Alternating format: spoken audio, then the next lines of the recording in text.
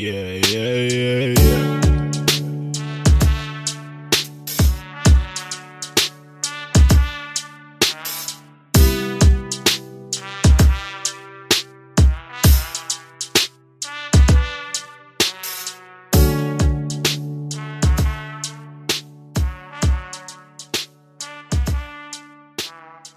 Hey guys, my name is Alex, and you're listening to the 1000 Movie Project podcast. I'm super hungover, and so I'm just gonna talk. I went to the coffee shop and I tried to do work, but I couldn't focus, so I decided all right, I gotta get something out of this. I just had some issue with the mic, and I was tinkering with it, and I was recording all of these mic checks to see if it was working right, and it reminded me, a few days ago I went to a bar, and they did live music. And during the mic check, there was nobody there. And it was me and two other people. But they had this lady who's going to perform, and she goes up to do the mic check. And she's like, "This is the mic check." She was doing a genuine performance of the mic check. And I was like, "Get off the stage." It was so annoying. I shouldn't give her shit because that's her profession. She was just doing her thing. But one of the things that happens when I get a hangover, there's a certain kind of hangover where I just get very chatty. So just wanted to talk, and one of the things I wanted to start with is and we'll see where it goes, is I recently posted a piece on 1000movieproject.com about a 1958 movie called The Defiant Ones. It stars Tony Curtis and Sidney Poitier, and it's really, really good. It's probably one of my favorite movies from the list so far. It's about these two prisoners, one's black and one's white, and they're chained together at the wrist, and they escape their work camp situation, chain gang situation, and they go on the run. But I don't want to get into a whole summary, but like I said, it's from 1958.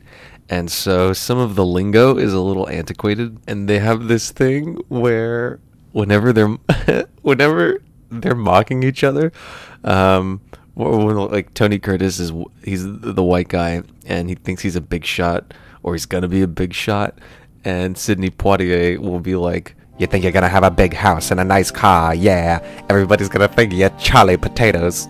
And when I heard that, it took me completely out of the drama of the movie, because I was like, who the fuck is Charlie Potatoes? But I really liked it, because that's such a good nickname for a muckety muck. I'm like, oh, gee, that would be Big Shot, huh? You think you're Charlie Potatoes. But it's 100 times better when you hear Sidney Poitier say it, because he's like, "Yeah, yeah, Charlie Potatoes." Oh my god, you have to hear it. You can Google. No, I don't think. I looked it up on YouTube, but there's I think you can only find a clip where Tony Curtis is saying it, not Sidney. You know what? Sidney Poitier might not say it in the movie. Maybe I'm totally misremembering this. But fuck, I wish I could show it to you. I've never been so desperate to clip movie audio. The other thing that I most wanted to once clip here was I went through this period where I was obsessed with the movie adaptation of Stephen King's The Dead Zone. It's from 1983, I think, and it stars Christopher Walken. And the premise is that Walken gets into a car accident, and he's in his character's name is John Smith, because I think Stephen King didn't even want to try. And he's in a coma for a long time after the car accident. And when he comes out of it, he's got this psychic power. And if he touches people, he can see, some of their secrets, or horrible shit that's going to happen to them or their loved ones. And so he gets out of the hospital, and he's scraping out a living as a tutor. And he touches this kid, like that, not in a bad way. It's an innocent thing. He touches this kid, and he sees that when the kid goes out and he plays hockey later that day, he's going to fall through the ice, and he's going to drown. And so there's this scene where Christopher Walken is, he's trying to convince this kid's dad to not let the kid go play hockey. But he doesn't want to freak the guy out by walking into his house saying, "By the way, I'm psychic. I touched your son. Turns out he's gonna drown." So instead he's trying to beat around the bush, and this is all played totally straight, but he's trying to beat around the bush, and he's like, "Who even wants to play hockey? Why don't you play football?" But the kid's dad isn't getting the picture, and so eventually he's not he doesn't believe anything bad is gonna happen, and so eventually he's thinking "Oh shit, this dude's gonna think I'm crazy. I know how I'll convince him." So he picks up his cane really high because he's walking on a cane after the car accident. He picks up his cane and he smashes a candy dish and he goes, "The ice is gonna break." Go on YouTube right now. Like, pause this episode. Go to YouTube and type in Christopher Walken, "The ice is gonna break." It's one of my all-time favorite line deliveries ever. If I could write a movie that Christopher Walken was gonna star in, I'd call it Icebreaker. I'd call it Icebreaker 2, and there would be no first one. And he would be like this farmer in the Arctic, and his name would his name would be Charlie Brown, and he lives in the Arctic, and people would be like, "Oh, Charlie Brown, like the cartoon," and he'd be like, "No, that's the other one." and he'd have a dog, and then there's like the dramatic arc is his dog dies, and he's like, "What am I even doing? I don't." He's like, my name's Charlie Brown. I don't raise brown. I raise potatoes. And so he goes to the law office, whatever it is, wherever you go. And he's like, "I'm going to change my name to Charlie Potatoes. And then I'm going to get a time machine. And we're going to put Sidney Poitier in the movie. So I'm going to get a time machine and I'm going to go back to when he was alive. I'm going to bring him back from the dead. And there's going to be a scene where after Christopher Walken changes his name, he goes to a farmer's market with all of his potatoes, and someone says, hey, you're Charlie Brown, right?" And he goes, "Don't say that name. My name is Charlie Potatoes." And then off screen, you're gonna hear you're gonna hear Sidney Poitier off screen. It's gonna be really dramatic because this is like his return to film after being dead for so many years. So you're gonna hear Sidney Poitier off screen, and he's gonna go, "Did somebody say Charlie Potatoes?" And then he's gonna walk on screen, and Christopher Walken's gonna be like, "Yeah, that's my name," and Poitier is gonna be like, "I'm Charlie Potatoes," and then Walken's gonna be like, "No, I'm Charlie Potatoes," and then Sidney Poitier is gonna say that he's Charlie Potatoes, but he's gonna say it slightly louder, almost imperceptibly louder, and the movie goes on from there, with the two of them just saying it louder and louder until they're shouting.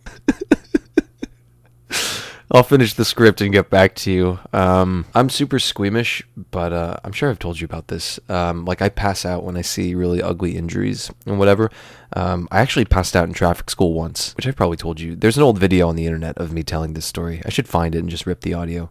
This video, I'm debating whether to even tell this story. I've told it so often. I'm going to feel so fucking silly if it turns out I've told this story like 3 times on the podcast already. I'll tell it quick. When I was 17, I ran a red light, and I got pulled over, and I had to go to traffic school, which fortunately was like right on the corner of my street, the street where I lived. So I enroll in one of those classes. I show up to traffic school. It's Thursday night, and it's this little windowless room with like awful carpet and gray walls. And the guy who's teaching the class is like this burly Cuban guy.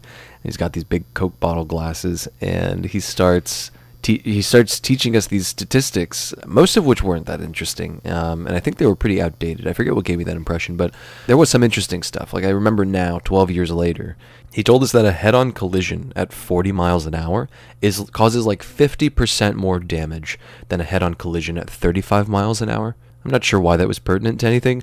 I think the whole curriculum of driving school is intended to just discourage you from driving, which I think is a good idea. That really is the safest thing you can teach people about driving, is don't do it. It's like if you were teaching a class on cigarette safety. Lesson number 1, only smoke in the shower. Anyway, the whole thing was very clearly, his whole spiel was very clearly rehearsed.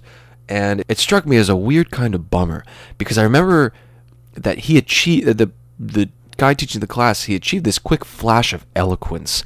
He said something about how, like, government entities operating within the narrow parameter of their power will try to overhaul the whole system. And when he said that, I was like, God damn, Abuelo's got a lasso on this language. That was eloquent. But then he put on these 2 different VHS tapes, and in one of the tapes, I heard some professorial-looking dude say the exact same fucking thing, that exact same sentence, word for word, and I was like, aw. And I don't know why it was such a bummer, but I was really upset to find that this old man was not as articulate as he seemed. He was just an imposter.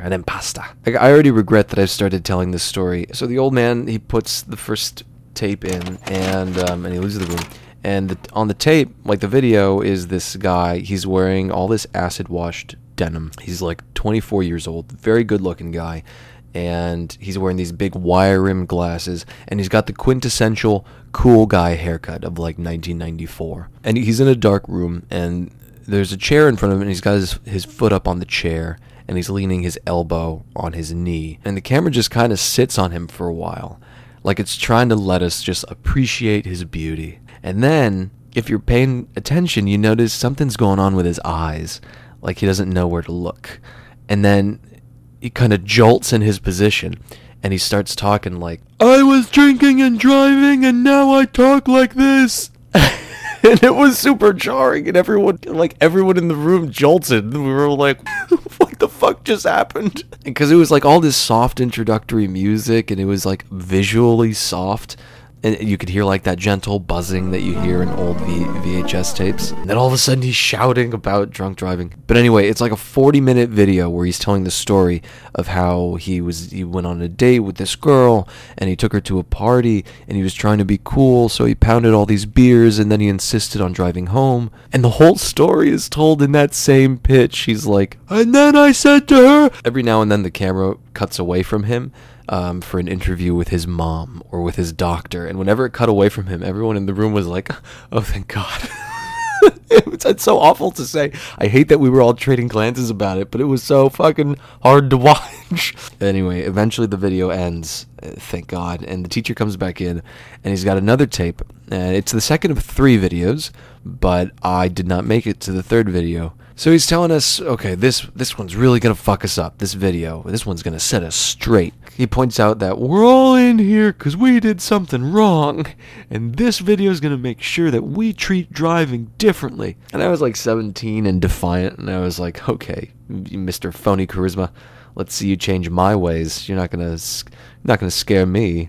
I'm Charlie Potatoes. So he opens up this like red clamshell case, and he takes out the tape. He walks to the VCR. He pops out the video that we just watched, and he's about to push in the new tape into the VCR, but he pauses and he turns around and he says to us, "This movie is called Red Alert 3." And then he goes to put the tape back in, but he pauses again, and he rolls his head over his shoulder, and he gives us this fucking Vincent Price look, and he goes, "Red is for blood." And then he pushes the tape into the VCR, and I shit you not, he scampers out of the room. And I don't see people scamper very often. I don't use the word lightly, but this was a scamper. Like, think of those videos where, like, someone's got a raccoon in their garage, and the raccoon picks up like 2 big handfuls of spaghetti, and then he runs away on his hind legs. That's how this dude left the room. I don't know why he scampered out like that. I don't know if it was like for an action. That was like his physical exclamation point on what he thought was a great line about red is for blood. Anyway, movie starts, Red Alert 3, and it opens on this close-up of a young guy, and he's lying face down on the pavement, and you can see strobe lights around him, and the camera's just panning back slowly. It's got the vibe of the last video. And I was like, fuck, man, is this kid gonna start shouting? But then, after panning back a certain distance, you see that this dude's legs have been severed at the knee. He was jaywalking or something, and he got hit by a car, and he's dead. And it's real crime scene footage. It's like this is a dead body. And I was like, wait a minute. And I turned to the person beside me, and I was like, I think that's a real dead person. It was like a 40-year-old dude beside me, and he was like, yeah, I know. But I was 17, and that was like a big deal. It was kind of scary. And so the movie goes on, and it shows us these 2 people, and they're sitting in like, it looks like a command center type of room, and there's a big TV screen in front of them like Bruce Wayne would have in the Batcave, and it's a man and a woman, and the woman's on the left, and she's a real cop, and she's wearing her blues, and the dude beside her is just a prick. He's some kind of commentator. I think he does these sorts of instructional videos. I guess in the 90s that was like, you could have that gig, like you were the instructor, like Troy McClure. You were into like just instructional videos about like how to ride a horse and fix a computer ideally at the same time. And so anyways, the format of Red Alert 3, and incidentally, I once searched it on eBay, and you can find all 4 Red Alert movies on one haunted disc for like $15. You know what? It might have been called Red Alpha 3. Anyways, the format of the movie is they will show some horrific scene of vehicular mutilation, and the police officer will introduce it and say exactly what transpired and how the accident happened, whatever. And then this fucking dickbag fuckface commentator guy sitting beside her, he'll scoff and he'll start talking about how careless and stupid the driver was. If I remember correctly, he's basically saying like, oh, good riddance, I'm glad they're dead. It was a dark movie, man. But I have to say, like, the teacher, Abuelo, was not fucking around when he did his Bela Lugosi introduction. Ladies for blood. When he told me this movie was going to fuck me up, because I gotta say, the movie fucked me up, but I was the only one. Every time they showed us some image of, like, a 19-year-old girl whose eyeball had fallen into the cup holder, I would gasp, and I would look around at everybody, and everybody was just as bored with this movie as they'd been with the last one. Anyway, long story short, the two narrators show us what they say is like the penultimate bit of footage. And I remember it was like an SUV car accident, and it was like a 16-year-old girl, and she'd had a head-on collision, and her face had hit the steering wheel so hard. And I don't understand the physics of this. Don't ask me to explain it. Please don't roll into my DMs and try explaining it to me, because I will pass out again.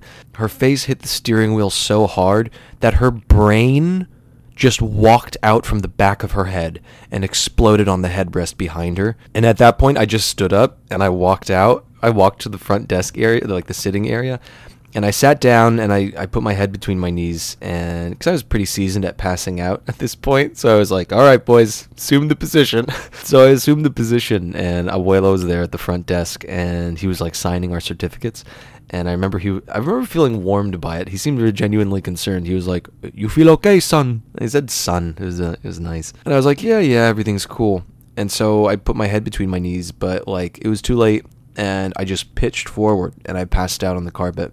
The thing about fainting that tends to get overlooked in movies is that if you're passing out because you're mortified or you just saw something really horrific, you only pass out for like 4 seconds maybe. So I was out for like 4 seconds, and when I opened my eyes, I was super embarrassed. So I sprang to my feet, and the old dude was standing there at his desk, and he goes, "Maybe we go home." So everybody got out of traffic school like 40 minutes early. All's well that ends well. Anyway, the point of that story is I'm really squeamish. I pass out, not a lot, but not infrequently. And I've been on this kick lately where I've been eating fast food, a lot of fast food. Anyway, I did a podcast episode roughly a year ago about a guy named Jeff, a homeless guy. And his name's not really Jeff, but I called him Jeff. And Jeff is like a problem. I really don't like Jeff. And if you've been listening to the show for a while, you know that I'm well acquainted with all the homeless people. Not all the homeless people, but a lot of the homeless people in my area. Most of them are not just harmless. They're like legitimately cool people, and they're friendly and whatever. They've got issues. But Jeff is a fucking problem. And I've seen him shoplifting things and getting into fights, and he's always being shooed away from places by the cops. And anyway, so I went to the coffee shop this morning, and I was going to try to do some work, but then the hangover suddenly hit me super hard while I was sitting there working. I couldn't focus, and after a while, I was like, I need to eat something. And there's a McDonald's on my way home, so I was like, fuck it. I've been doing it for days now. Why not? I'll get McDonald's again. So I'm walking through the sun. It's like 100 degrees, and I stop at McDonald's. I'm drenched in sweat, super overheated from the sun, and I'm already feeling kind of dizzy from the hangover. So I'm like very light on my feet at this point. And so I go up to the counter, and right there at the counter in front of me, placing his order, is Jeff. And Jeff, as I mentioned in that earlier episode, is extremely skinny. He's got long blonde hair, and whenever he hits somebody up for money, he tells this long story about how he's got AIDS, and all he wants is a couple dollars so he can hop on the metro rail and go to the VA so he can get his medication. And then he tells you that he was in Vietnam, but he never saw action. He gives this whole fucking spiel. And the point of that segment in that episode of the podcast where I talked about Jeff is that I think it was that, like, I was in an Uber and I think I saw Jeff, or I was talking about Jeff. Something happened. The Uber driver and I realized we were talking about the same guy, and the Uber driver told me about some very long story that Jeff had told him, which was different from the one that Jeff had told me, and they were kind of incompatible. So it turns out that Jeff is like the Joker, and he just gives a different fucking origin story to every... Like, I guess it's just one of his small pleasures, is to tell stories, which, who am I to blame him for that? I walk into McDonald's, and there's Jeff up ahead of me in line, and he's taking forever to place his order because he's paying for his food with drachma. But I notice, again, one of Jeff's most distinct physical characteristics is his skinniness, as I mentioned.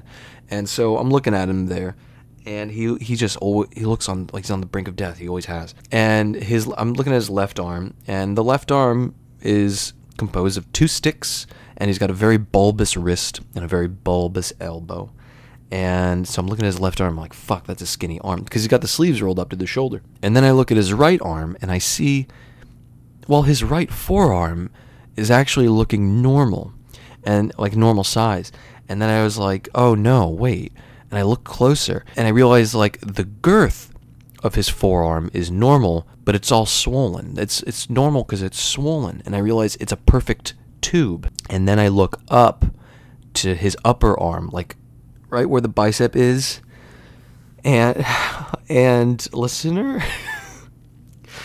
he's got this white gauze wrapped around his bare upper arm, and it's misshapen, and it's bent at like a 45-degree angle. I hate it. I'm remembering it.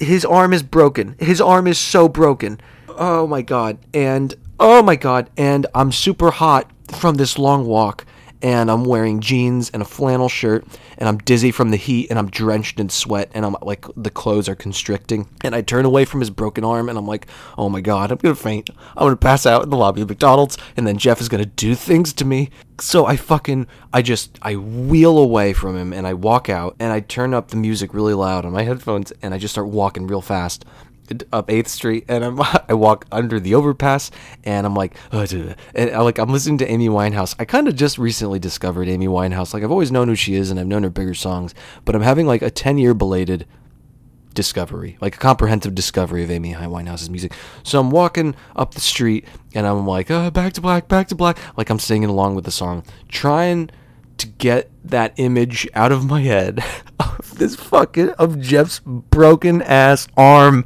And of course I had to see fucking Jeff's broken arm when my body temperature is 104 degrees, I'm wearing wet constricting clothes, and I'm in a room that smells like beef. So I'm walking, I'm shaking my head, I'm shivering, and I'm singing along with Amy Winehouse.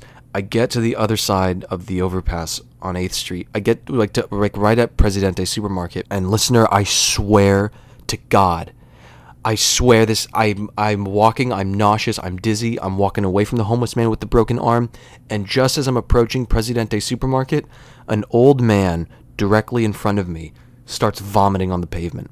And he's standing at the bus stop, he's talking with some other guys, none of them are wearing masks, he's drinking something out of a brown glass bottle, and I see him kind of shudder, and then he tilts forward, like his whole body tilts forward at a 45-degree angle, and this very slim rope of bile just falls out of his mouth. And I was like, oh my god, I hate this fucking neighborhood. Little Havana is such a fucking shit show. I love it. It's a cool place to be, but there are days where there's fucking thieving homeless men with broken arms trying to buy McDonald's with foreign currency, an old man vomiting on the pavement, and it's so fucking hot. If I had my druthers, if I was living my choice life, I would be living right now in Coral Gables. I'd have like a 10th floor apartment, nice view. I'd have a bedroom and then an office with a big desk, plenty of bookshelves. I'd have a wire-haired dog named Leonard, and everyone would think Leonard is older than he is just because he's very calm. And my refrigerator would be stocked with more things than just like PBR and olives, and there'd be art on the walls. I have like this whole comprehensive fantasy life about it. Like, people would come to my apartment and they'd be like, this is nice, it's neat in here, who lives here? And I'd be like, me, Charlie Potatoes.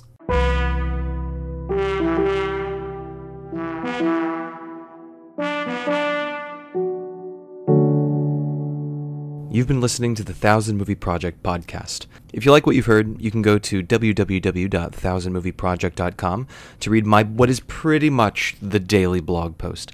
And you can follow me on Instagram, where my handle is 1000 Movie Project, all one word. Also, There are some expenses associated with the podcast, hosting fees and the like. Also, there's this service I want to subscribe to. My friend was just telling me about it. It's a few dollars a month, and it gives you access to a library of sound effects. And I'd like to add some auditory glamour to the proceedings here. If you'd like to support the 1000 Movie Project podcast, you can shoot a few bucks over to my Venmo account, where the handle is also 1000 Movie Project, all one word. And if you make a donation in excess of $20, I am going to mail you something. And when I settled on that number of $20, there was part of me like, who do you think you are, that a package from you is worth $20? What do you think, you're Charlie Potatoes? But no, what I have to keep telling myself is like, it's really not a transaction. You're not purchasing anything. It's still very much a donation. If you send me $20 or more, I'm going to assemble some kind of strange letter, and I'm going to take it to the post office, and I'm going to mail it to you as a gesture of thanks. In no way do I believe that this letter is worth $20. It's just a gesture of gratitude. Also, the reason I finally settled on $20 for that cap is because I really like to mail things out, but I would like to get a P.O. box for that kind of business, because I have some issues with my mail at the apartment now and then, which is both good and bad. It's bad, obviously, because there's all this confusion and my mail goes in different places and I get other people's mail, but it's good in that it's kind of forced me to become loosely acquainted with my neighbors just because we have to trade mail so often. So if I'm going to be mailing things out to people, I'm going to be incurring this other monthly expense of the P.O. box, so I want to make sure that the expense of the P.O. box is pretty much covered. But if you do make any kind of donation, $2, $4, $7, it's all tremendously helpful. I really appreciate it. It does add up. And apart from my thanking you personally online, if you make any kind of donation, I will shout out your name in the ensuing podcast episode as one of the show's sponsors, which you might have heard me do a couple times now for people like Emma and Alyssa. But I've been surprised to find on a few occasions that people are like, yeah, I'd love to support the show. Here's some money. Please do not ever mention my name. And that's cool too. I won't shout you out if you don't want me to. But that being said, Jeremy W. I don't know if you want me to say your name, but Jeremy W., you made a donation via PayPal, and I don't know how to respond to you. So I'm going to do it here, because you say that you listen to every episode. And I wanted to say thanks. Jeremy not only threw me some money, he said some wonderful things about the show that I very sincerely appreciated and kind of needed to hear. So let me say this. If you would like to add a compliment with your donation, that would be very appreciated, because I chew that shit like gristle for days. And when I'm like 10 hours deep into writing, recording, and editing a single episode, which after so many hours, it's hard for me to convince myself that this is still interesting. I honestly, when I'm in the trenches like that and it's not going well, I honestly open up old messages where people have said nice things about the show because I need that motivation. Anyway, that's going to be the standing offer from now on. I'm going to go ahead and be forthright here, and I'm going to extend the invitation, maybe you even want to call it the plea, that if you would like to support the show, if you'd like to support the overall 1000 Movie Project apparatus that involves my daily blog, the movie responses, my overall hermetic, agitated, bookish life, you can send some dollar bills to 1000 Movie Project, all one word, on either Venmo or PayPal. Just make sure that you throw in your full name so that I can shout you out on the next episode. And if you donate more than $20, make sure that you put in your mailing address so that I can send you some personal thanks in the mail. And there it is. Thank you so much for listening, and I will talk to you next time.